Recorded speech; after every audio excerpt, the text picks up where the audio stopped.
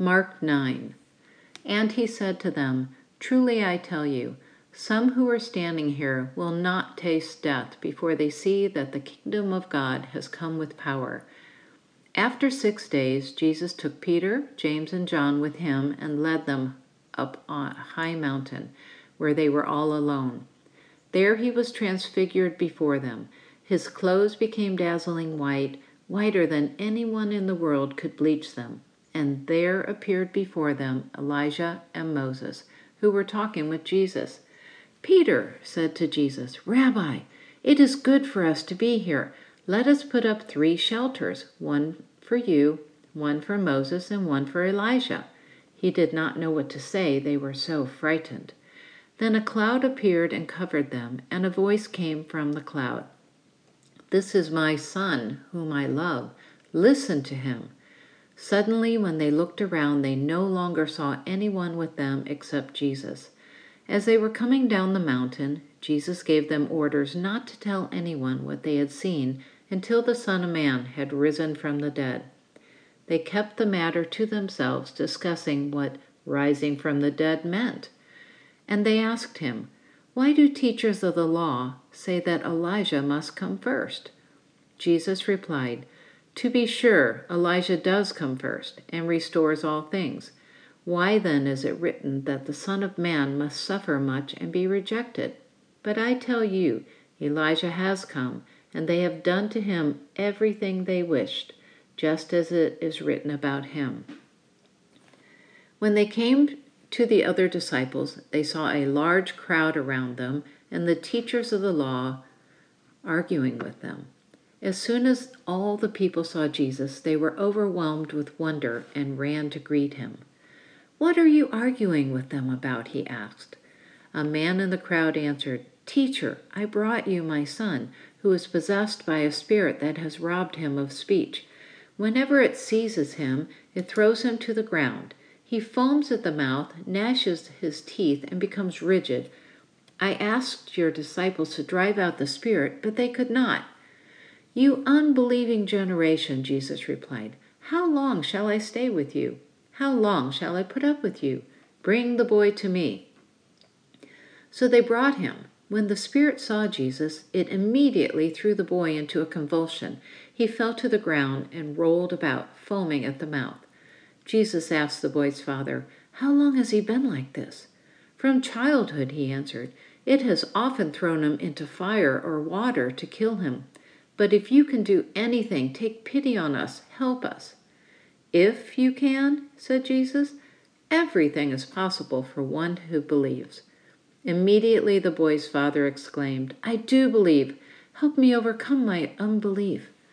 When Jesus saw that the crowd was running to the scene, he rebuked the impure spirit. "You deaf and mute spirit," he said, "I command you, come out of him and never enter him again." The spirit shrieked, convulsed him violently, and came out. The boy looked so much like a corpse that many said, "He's dead." But Jesus took him by the hand and lifted him to his feet, and he stood up. After Jesus had gone indoors, his disciples asked him privately, "Why couldn't we drive it out?" He replied, "This kind can come out only by prayer." They left that place and passed through Galilee.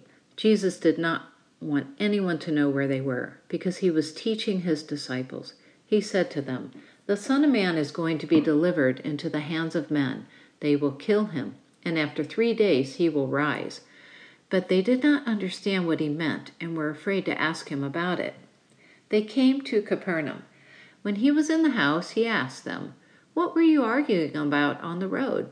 But they kept quiet because on the way they had argued about who was the greatest. Sitting down, Jesus called the 12 and said, "Anyone who wants to be first must be the very last and the servant of all." He took a child whom he placed among them.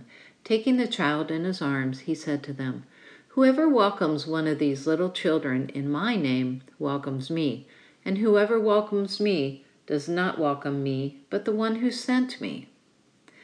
"Teacher," said John, "we saw someone driving out demons in your name, and we told him to stop because he was not one of us." "Do not stop him," Jesus said, "for no one who does a miracle in my name can, in the next moment, say anything bad about me. For whoever is not against us is for us. Truly I tell you, anyone who gives you a cup of water in my name, because you belong to the Messiah, will certainly not lose their reward. If anyone causes one of these little ones, who believe in me, to stumble, it would be better for them if a large millstone were hung around their neck and they were thrown into the sea. If your hand causes you to stumble, cut it off. It is better for you to enter life maimed than to go with 2 hands into hell, where the fire never goes out. And if your foot causes you to stumble, cut it off. It is better for you to enter life crippled than to have 2 feet and be thrown into hell. And if your eye causes you to stumble, pluck it out. It is better for you to enter the kingdom of God with 1 eye than to have 2 eyes and be thrown into hell, where the worms that eat them do not die, and the fire is not quenched. Everyone will be salted with fire. Salt is good, but if it loses its saltiness, how can it make you salty again? Have salt among yourselves and be at peace with each other." Mark 10. And he left them and went to the region of Judea and beyond the Jordan, and crowds gathered to him again. And again, as was his custom, he taught them. And Pharisees came up, and in order to test him, asked, "Is it lawful for a man to divorce his wife?" He answered them, "What did Moses command you?" They said, "Moses allowed a man to write a certificate of divorce and to send her away." And Jesus said to them, "Because of your hardness of heart, he wrote you this commandment. But from the beginning of creation, God made them male and female. Therefore a man shall leave his father and mother and hold fast to his wife, and they shall become one flesh. So they are no longer 2, but one flesh. What therefore God has joined together, let no man separate." And in the house the disciples asked him again about this matter. And he said to them, "Whoever divorces his wife and marries another commits adultery against her. And if she divorces her husband and marries another, she commits adultery. Let the children come to me." And they were bringing children to him that he might touch them. And the disciples rebuked them. But when Jesus saw it, he was indignant and said to them, "Let the children come to me. Do not hinder them, for to such belongs the kingdom of God. Truly I say to you, whoever does not receive the kingdom of God like a child shall not enter it." And he took them in his arms and blessed them, laying his hands on them. The rich young man.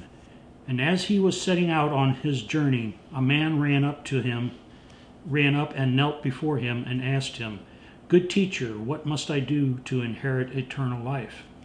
And Jesus said to him, "Why do you call me good? No one is good except God alone. You know the commandments. Do not murder. Do not commit adultery. Do not steal. Do not bear false witness.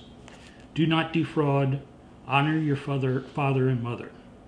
And he said to him, "Teacher, all these I have kept from my youth." And Jesus looked at him, loved him, and said to him, "You lack one thing. Go sell all that you have and give to the poor, and you will have treasure in heaven, and come follow me." Disheartened by the saying, he went away sorrowfully, for he had great possessions. And Jesus looked around and said to his disciples, "How difficult will it be for those who have wealth to enter the kingdom of God?" And the disciples were amazed at his words. But Jesus said to them again, Children, how difficult it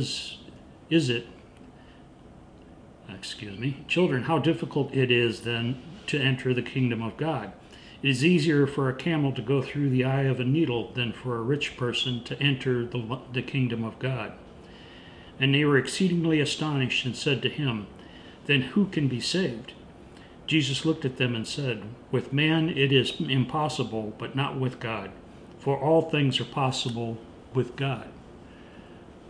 Peter began to say to him, "See, we have left everything and followed you." Jesus said, "Truly, I say to you, there is no one who has left house or brothers or sisters or mother or father or children or lands for my sake and for the gospel, who will not receive 100-fold now in this time, houses and brothers and sisters and mothers and children and lands, with persecutions, and in the age to come eternal life. But many who are here will be last, and the last first." And they were on the road going up to Jerusalem, and Jesus was walking ahead of them. And they were amazed, and those who followed were afraid. And taking the 12 again, he began to tell them what was going to happen to them, saying, "See, we are going up to Jerusalem, and the Son of Man will be delivered over to the chief priests and the scribes, and they will condemn him to death and deliver him over to the Gentiles. And they will mock him and spit on him and flog him and kill him, and after 3 days he will rise." And James and John, the sons of Zebedee, came up to him and said to him, "Teacher, we want you to do for us whatever we ask of you." And he said to them, "Why do you want me to do for you?" And they said to him, "Grant us to sit, one at your right hand and one at your left, in your glory." Jesus said to them, "You do not know what you are asking. Are you able to drink the cup that I drink, or to be baptized with the baptism with which I am baptized?" And they said to him, "We are able." And Jesus said to them, "The cup that you drink, you will drink, and with the baptism with which I am baptized, you will be baptized. But to sit at my right hand or at my left is not mine to grant, for it is for those for whom it has been prepared." And when the 10 heard it, they began to be indignant at James and John. And Jesus called them to him and said to them, "You know that those who are considered rulers of the Gentiles lord it over them, and their great ones exercise authority over them. But it shall not be so among you. But whoever would be great among you must be your servant, and whoever would be first among you must be slave of all. For even the Son of Man came not to be served, but to serve, and to give his life as a ransom for many." And they came to Jericho, and as he was leaving Jericho with his disciples and a great crowd, Bartimaeus, a blind beggar, the son of Timaeus, was sitting by the roadside. And when he heard that it was Jesus of Nazareth, he began to cry out and say, "Jesus, Son of David, have mercy on me." And many rebuked him, telling him to be silent. But he cried out all the more, "Son of David, have mercy on me." And Jesus stopped and said, "Call him." And they called the blind man, saying to him, "Take heart, get up, he is calling you." And throwing off his cloak, he sprang up and came to Jesus. And Jesus said to him, "What do you want me to do for you?" And the blind man said to him, "Rabbi, let me recover my sight." And Jesus said to him, "Go your way, your faith has made you well." And immediately he recovered his sight and followed him on the way. Hi, I'm Johnny, and I'm going to be reading from Mark chapter 11. The triumphal entry. As they approached Jerusalem and came to Bethphage and Bethany at the Mount of Olives, Jesus sent 2 of his disciples, saying to them, "Go to the village ahead of you, and just as you enter it, you will find a colt tied there, which no one has ever ridden. Untie it and bring it here. If anyone asks you why you are doing this, tell him the Lord needs it and he will send it back to you shortly." Went and found a colt outside in the street, tied it at the doorway.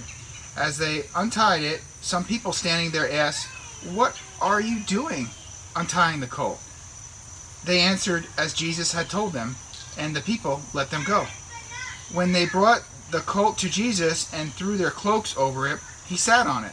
Many people spread their cloaks on the dirt road, while others spread branches they had cut from the fields. Those who went ahead, and those followed shouted, "Hosanna! Blessed is he who comes in the name of the Lord. Blessed is the coming kingdom of our father David. Hosanna in the highest." Jesus entered Jerusalem and went to the temple. He looked around at everything, but since it was already late, he went to Bethany with the 12. Jesus clears the temple. The next day, as they were leaving Bethany, Jesus was hungry. Seeing in the distance a fig tree in leaf, he went to find out if he had any fruit. When he reached it, he found nothing but leaves, because it wasn't not in season for figs. Then he said to the tree, "May no one ever eat fruit from you again." And his disciples heard him say it. On reaching Jerusalem, Jesus entered the temple area and began driving out all those who were buying and selling there. He overturned the tables of money changers and the bleachers of those selling doves, and would not allow anyone to carry merchandise through the temple courts. And as he taught them, he said, "It's not written, 'My house will be called a house of prayer of nations,' but you have made it a den of robbers." The chief priests and the teachers of the law heard this and began looking for a way to kill him, for they feared him, because the whole crowd was amazed at his teaching. When evening came, they went out of the city. The withered fig tree. In the morning, as they went along, they saw a fig tree withered from the roots. Peter remembered and said to Jesus, "Rabbi, the tree you have cursed has withered." "Have faith in God," Jesus answered. "I tell you the truth, if anyone says to this mountain, 'Go throw yourselves into the sea,' and does no doubt in his heart, but believes that what he says will happen, it will be done for him. Therefore I tell you, whatever you ask for in prayer, believe that you have received it, and it will be yours. And when you stand praying, if you hold anything against anyone, forgive them, so that your Father in heaven may forgive you your sins." The authority of Jesus' question. They arrived in Jerusalem, and while Jesus was walking in the temple courts, the chief priests and the teachers of the law and the elders came to him. "By what authority are you doing these things?" they asked. "And you gave your authority to do this?" Jesus replied, "I will ask you one question. Answer me. I will tell you by what authority I am doing these things. John the Baptist was in from heaven or from men? Tell me." They discussed it among themselves and said, "If we say from heaven," he asked, "then why didn't you believe him? But if we say from men," they feared the people, for everyone held that John really was a prophet. So they answered Jesus, "We don't know." Jesus said, "Neither will I tell you by what authority I am doing these things.